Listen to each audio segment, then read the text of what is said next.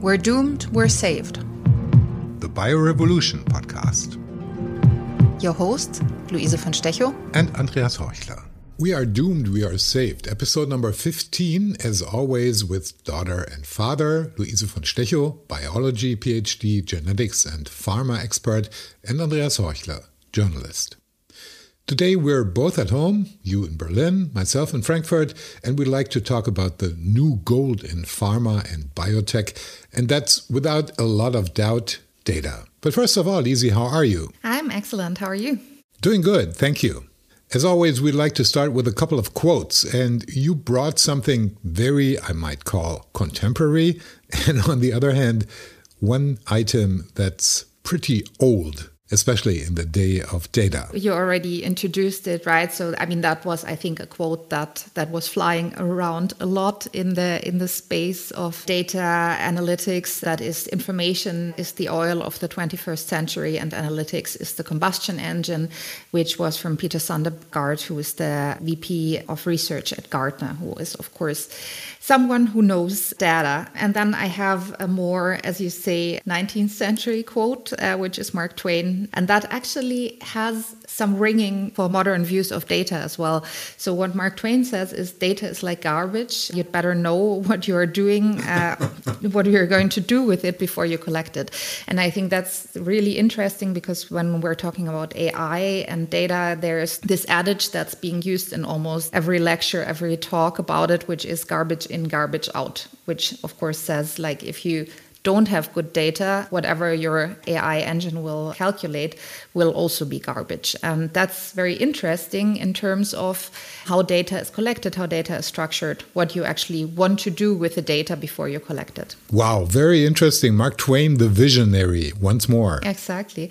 And I have another one which I might include because I think that's also a very interesting part of big data, especially when it comes to patient data, owning your own data, analyzing your own data, which is from the founder of 23andMe, who said it is important to democratize personal genetics and make it more accessible. So here we really have the patient in the focus, or the individual in the focus, as a potential owner and accessor of their own data. So the door is wide open to today's topic of we are doomed, we are saved. No question, we are living in a data-heavy age, and data is the fuel for the AI crystal ball, meaning that without data, nothing works, especially when it comes to genetics and the pharmaceutical industry. So where do we stand? What's the lay of the land right now? The way we use AI at the moment, or how we try to use it, is to try to make any kind of predictions about future states. So we want to know how will the stock market look in 2 years, or maybe in 1 year. How will my personal health develop over the course of my lifetime? So basically we use AI as the crystal ball, and then the stuff that we feed in is the data. And of course we have a lot of data. We live in a, let's say, data heavy age. So not only when it comes to biotech and pharma, but to any kind of application, right? We're constantly on social media and we click on a lot of stuff, and all the marketing companies are collecting our click histories, and we're really leaving a trail of data basically in our modern lives. But the same is also, of course, true when it comes to analyzing our health status. So we, of course, have our genetic information, we have all other biomolecules, but we also, of course, have many other parameters that we can use to predict our future health states. And that is something that, of course, pharma companies, biotech companies, but also big tech companies, Apple and many others, are exploring. How can we actually use our data trail to predict how healthy we will be in the near-term future, and maybe also in the long-term future, thinking about longevity. So how will actually our genes and maybe other parameters influence our health and lifespans? So we can say that data is, and is even more developing to be, the big treasure that's in part still hidden? Yeah, it already is a treasure, I think. And I mean, many people recognize that, hence the oil quote also. I mean, you want to mine it, you want to explore it, you want to use it. And because data is a very valuable good nowadays, data ownership is also a big question. That said, data ownership differs very strongly in different regionalities. So, for example, in the US, there's the possibility of secondary use of data. So patient data can, for example, be sold or accessed by third parties. There was this company Flatiron Health that was bought by Roche, who, for example, is such a data broker or was such a data broker company. In Germany, that's not possible. In Germany, the patient owns the data. So we have a very strict data privacy environment compared to many other regionalities. That said, I think also here we have a lot of discussions about how to make the patient data, at least within the healthcare system, not for secondary use, but for the doctors who use it, more explorable with the digital patient file and in general having more digitized information on patients, where I think Germany is lagging behind significantly towards many, many other countries. Very interesting point. And just recently I could follow the German Secretary of Health, Karl Lauterbach, at a conference in Berlin, and he's very aware of the deficits of the German health system when it comes to data and the usage of data. And he said the giant is about to rise because encrypted data will allow for those data to be shared in the health system. And he argued that there is far more data available in general in Germany than other places. So do you think that the giant is going to rise any day soon? Yeah, I think so, for sure. That said, I think having data and having data accessible doesn't mean having data usable. There are still a lot of different insurers involved in Germany. I mean, it's, I think, not as fractured and as complex as in the US, but still we don't have only one insurer who might be collecting the data of their patients. A patient journey is also usually not like a very strict trajectory. So you might have dropouts of patients who go to a doctor, then the doctor cannot help them, then they decide, maybe I just wait for another year, or I go maybe to like a wonder healer, or I go to what I think in Germany is very popular, to go to the drugstore yourself and buy some kind of stuff that's like homeopathy or whatever, alternative treatments that are not covered by the healthcare system. So you might actually have like a very disjointed patient journey that is not covered and will not help you to make any useful inference about how this patient will be doing in the future. So I think still we will deal with data that is not as structured and not as usable as we would like, and I think this is a general big challenge, not only when it comes to patient data in terms of their medical history, but also when it comes to scientific data about genetics, about any kind of drug development. We have a lot of missing data points, and the data is not meant to be analyzed by an AI engine or to be put to use in the way that we now want to use it, because I mean, it had a completely different purpose in mind when it was produced. So it's not good data, basically. It's not data that's in a format that's very usable. Right. So in a sense, you're saying that AI doesn't speak pharma yet, like a foreign language or so? I think AI speaks the language of patterns, but it needs good data to recognize meaningful patterns. I think basically it's not the fault of the AI, but it's the fault of the data. So if the data is very biased, if it's very skewed, if it has a lot of missing values, if it doesn't cover the heterogeneity of a group, for example, if it's very biased towards white men in their 30s, then you will not be able to predict maybe a woman of color in their 60s, because it might be very different, the response to a certain drug or simply the general health status. I mean, there are so many studies now that show that we need a lot more variety also in the way, for example, that clinical trials are being done. And I mean, we have learned from other contexts how vulnerable AI engines and AI models are to biases. For example, from these studies in the legal system in the United States, where you had like very significant racial biases, or we have it with the image recognition or NLP models that have a very strong gender bias that puts the woman in the kitchen and puts the man in the hospital, being the doctor in the hospital, and the woman is the nurse. I mean, these kind of things, but that is not the fault of the AI, that's the fault of the input data. And if we have a similar situation for the healthcare system, then we will also get such skewed predictions that are not valid for a large population of people, because simply we don't have the correct data to train the model.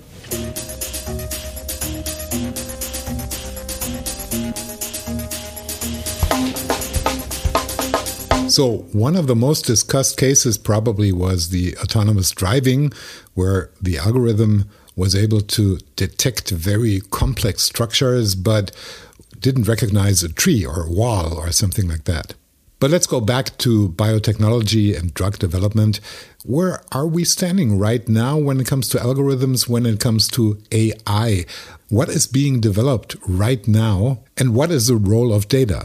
I mean, AI is the huge hype in pharma and biotech, of course. So we all come across the headlines, AI will change everything. AI discovered drugs that in itself already, what does that mean? Did the AI produce, discover and clinically test and then bring to the market the drug? So that, of course, is not the case.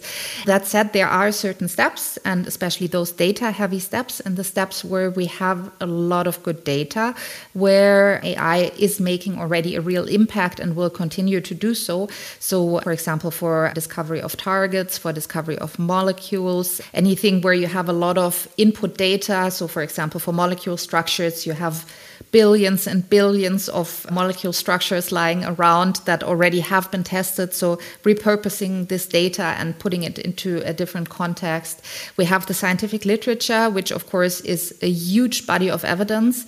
And there, these new language models, large language models such as ChatGPT, can also make a real difference in exploring this massive amount of data and extracting meaningful information. Same goes, of course, for any kind of other structured information, such as protein or genetic information, where we have connections between a patient and their genomic state that can tell us maybe, this might be actually what's leading to the disease on the long run. So there's a lot going on currently, and that is, I think, very exciting. That said, still, as I pointed out before, also this data is biased in a sense that it was not produced to be used by AI. So we will have a lot of missing values, because especially if we go with published data, there's this bias in academia, which also makes sense from a strategic point of view, to never publish negative data, or very, very rarely publish negative data, because the journals are not interested in knowing I worked 5 years on something and I found nothing.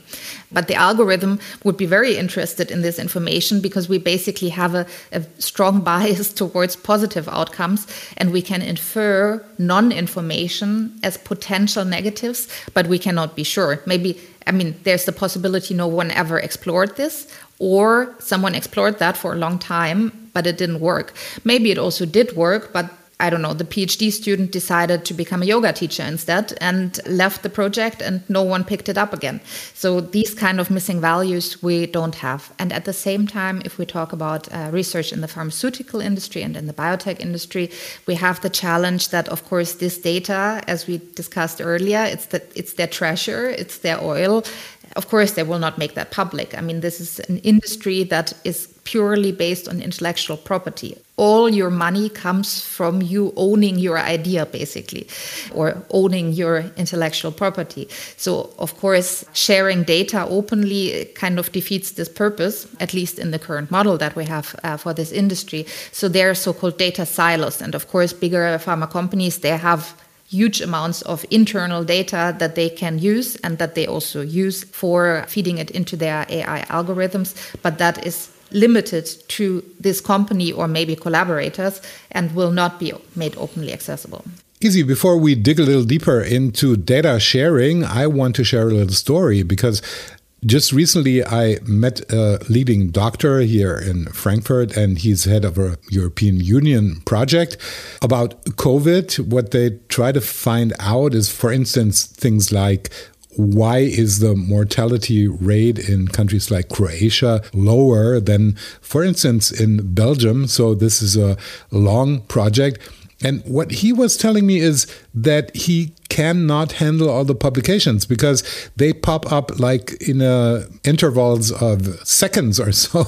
And nobody is capable of reading all this, but you need the evidence. And of course, you need all the serious publications to really cover backgrounds on COVID, for instance. Yes, it can do that now. One thing is that you need to ask it the right questions. And that's not as easy as you might think. So you need to tell the algorithm exactly what you want.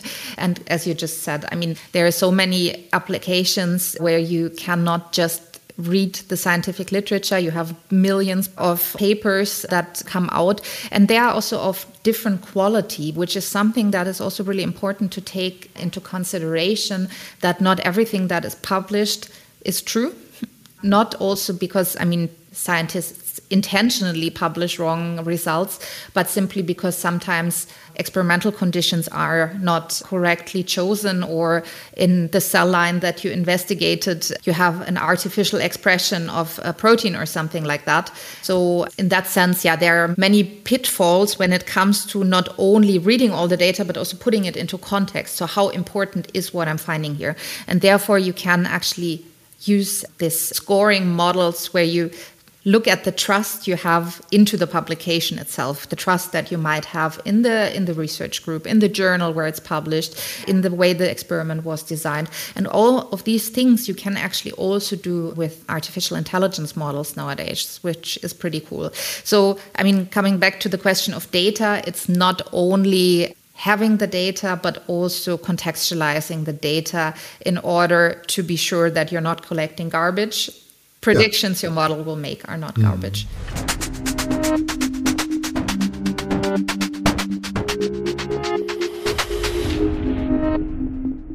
Quick question in between. Who do you think will fill those new professional roles? Will it rather be the nerds coming from IT who will learn a little bit about biotech and pharma, or will it be the lab people who picked up on IT and handling algorithms?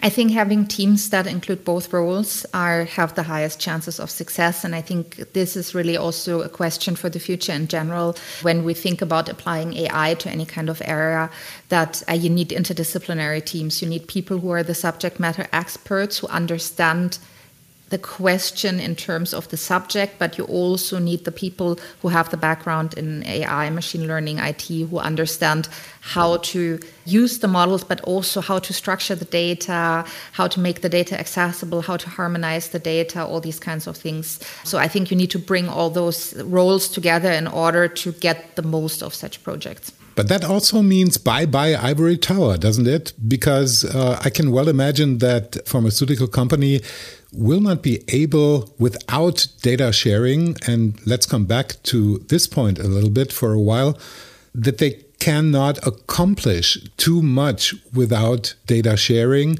without collaborating with people from outside. And so, again, is this really the farewell to the ivory tower with a strict protection of research?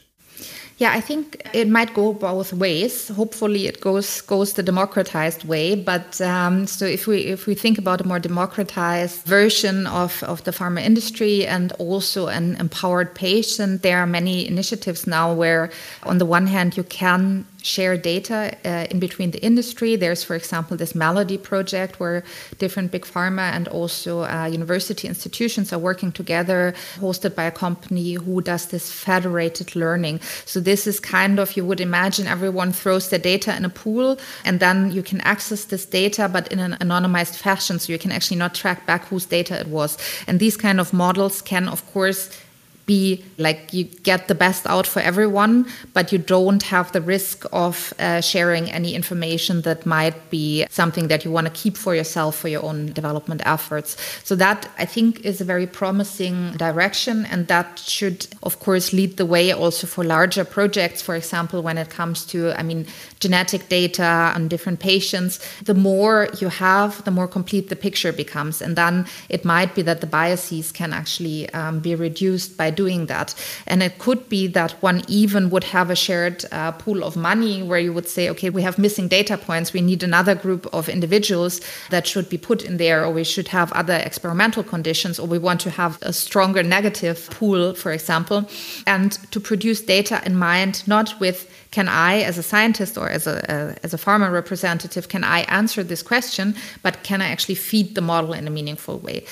And many of these biotechs that are really invested in AI, in Citro, for example, they are doing that. They're specifically producing data for the AI engines, which of course gives you better results if you have like a very complete and very variable data set to feed in.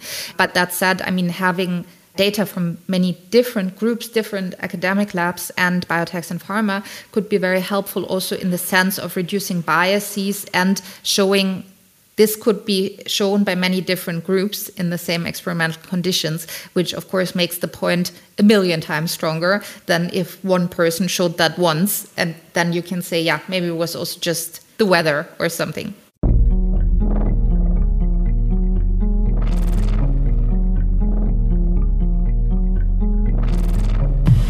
One thing we haven't covered yet is personal genomics, and I think this fits very good into the show because the name is We Are Doomed, We Are Saved. And I guess there's quite a bit of doomsday in personal genomics when it comes to data, right? Yeah, so personal genomics, so again, companies like 23andMe, and that is something that is done, for example, in the United States, but also other countries. Iceland, for example, has a very big personal genomics screening project where you as an individual can hand in a sample of your DNA and then they analyze it for you and they tell you something about your ancestral history. So where did your ancestors come from in the past generations? How much of a Neanderthal genome do you have in you?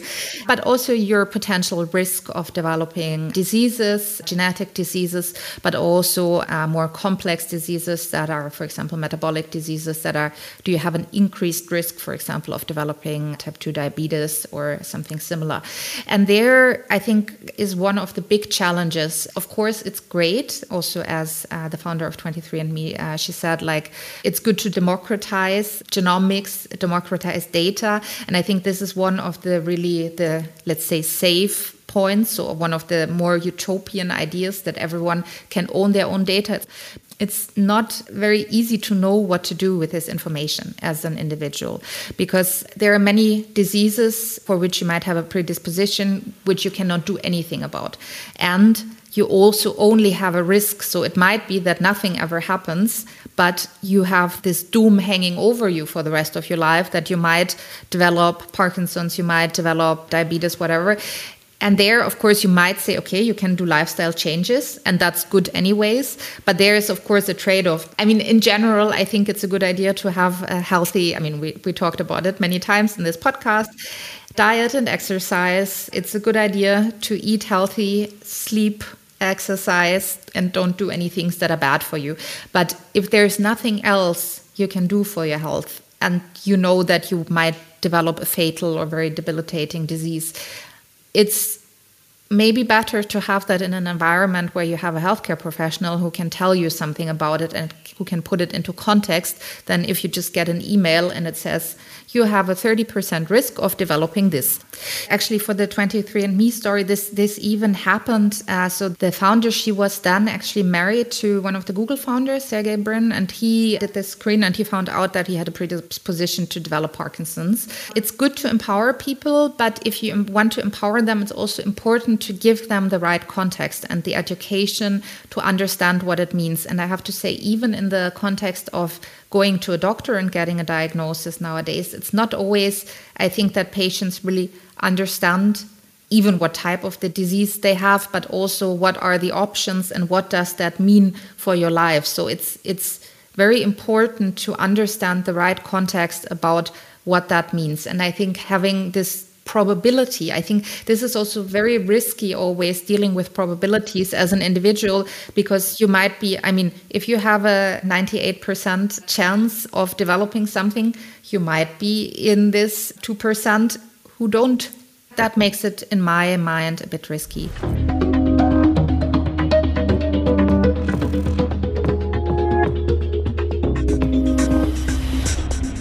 One ethical question surely comes to mind when we think about personal genomics and law enforcement, because in some countries, law enforcement is using those data to find out about who committed crimes, right? So that, again, is very different in different regionalities. I think in Germany that would not be allowed. In the United States, it's allowed to do that. So what they do, and I think this is a massive ethical and also legal gray zone to actually find criminals, because you can do an analysis of relatives. So you can track down, I think, around 4 corners. If someone actually uploaded or got their genome analyzed, you can link that back to DNA traces. And that actually seems to work pretty well. So they found, for example, this infamous Golden State Killer by doing such an analysis.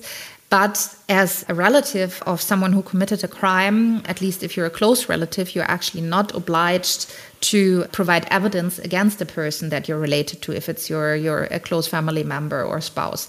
Having that done without your knowledge, just by your DNA, is, I have to say, a very scary scenario. So knowing, okay, your cousin committed murder and you don't know about it, but you are part of the process of finding this person.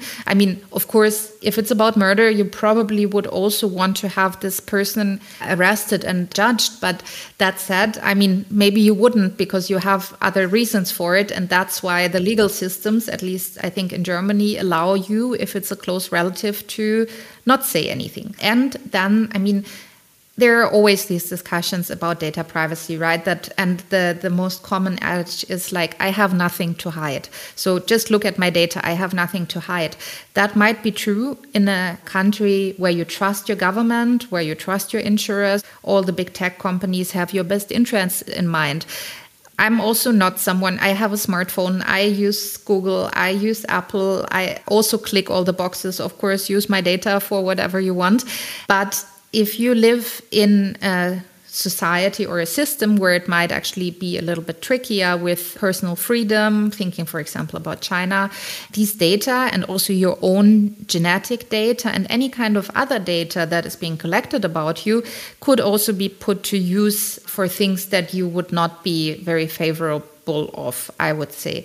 And we have all these scandals around ad targeting, for example, and bots coming from Russia influencing elections in the United States, potentially in Germany, where your Facebook data or your click history is being used to specifically target you for things. Imagine you can do that with your genetic information. You can do that with, for example, information that is done by biomarkers that are based on facial expression. So there are companies working on detecting depression, schizophrenia, bipolar disorders based on facial expression, or detecting things based on the way that you click on your phone or that you walk. You might be able to detect Parkinson's. And on the one hand, of course, it's great to have this knowledge about yourself, but handing over this knowledge to other players, be it your insurer, be it your employer, be it your government, it's actually not so easy to make these decisions. And I think we already have the precedents for all of that with the big tech companies collecting all the data we have on social media. And I think we'll have a similar situation, most likely, with, for example, personal genomics data. And that's very risky. And it's also, I think, risky in countries like Germany, where you have, at least for the health data, a very strong privacy protection.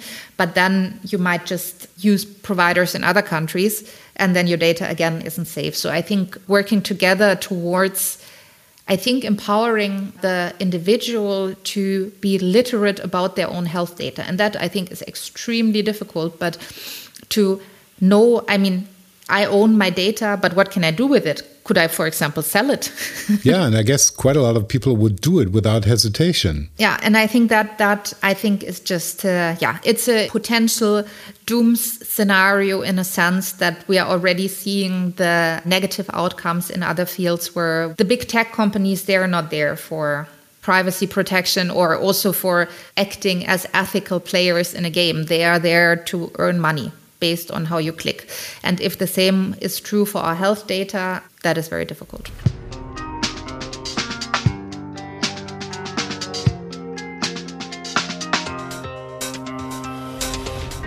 Closing this episode, Easy, how high are your hopes when it comes to data, when it comes to AI in the healthcare sector? Will we be able to solve the manifold problems we've been discussing when it comes to personal data, when it comes to ethical behavior in the pharma industry? How optimistic are you, or are you optimistic at all?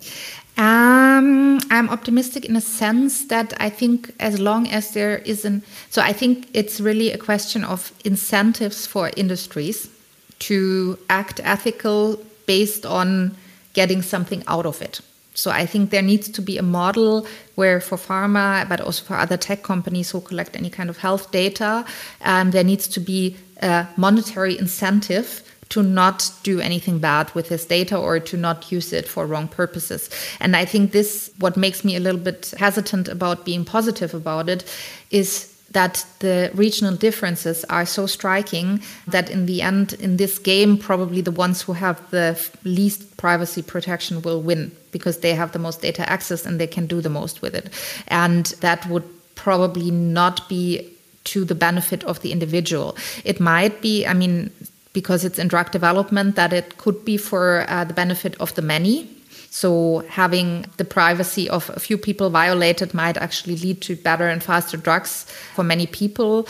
But I think for the individual, that could be very difficult. And I think, the way that we also as individuals have handled our digital literacy when it comes to social media gives us a hint of how we will handle our digital literacy when it comes to health data. I think it's too difficult for many people, first of all, to think through and also to live with the consequences of denying technological advantage. Because if you would, for example, get better medication by just uploading your data freely to everyone, then probably you would do it even though there might be privacy risks in it. I would probably also do it, I have to say. And then I think it's really just the question, do we trust the system in which we live, and do we trust the players who have access to our data to have our best interests in mind? And that can probably be said for some of them that they don't, or that you just have leaks. Cybersecurity also, especially in Germany, is not, let's say, on its highest quality level. So, we had a lot of hacking situations in hospitals, in universities, in government organizations. So I think, that will most likely not change very drastically. So I think our data is probably not as safe. So empowering ourselves to do the best with our data will probably be the way to at least make us understand what the risks are and how to best counteract them. And then we can at least choose. Boils down to education at the end. Yeah. So we've been talking about the new gold in pharma and biotech, and I have no doubt that this hasn't been the last episode addressing this topic, Easy. Absolutely. I think we'll also have some guests to talk about that in more detail, because I think it's fascinating and there are so many ways also you can analyze health data, medical data, data and drug development nowadays, and so many different layers to it that I think that is super interesting, and we'll cover a few more episodes with that. Thank you so much. Thank you. We're doomed, we're saved. The Biorevolution podcast with Luise von Stechow and Andreas Heuchler. If you like the show, subscribe to it. Leave your comment. We're always happy to hear from you. Thank you.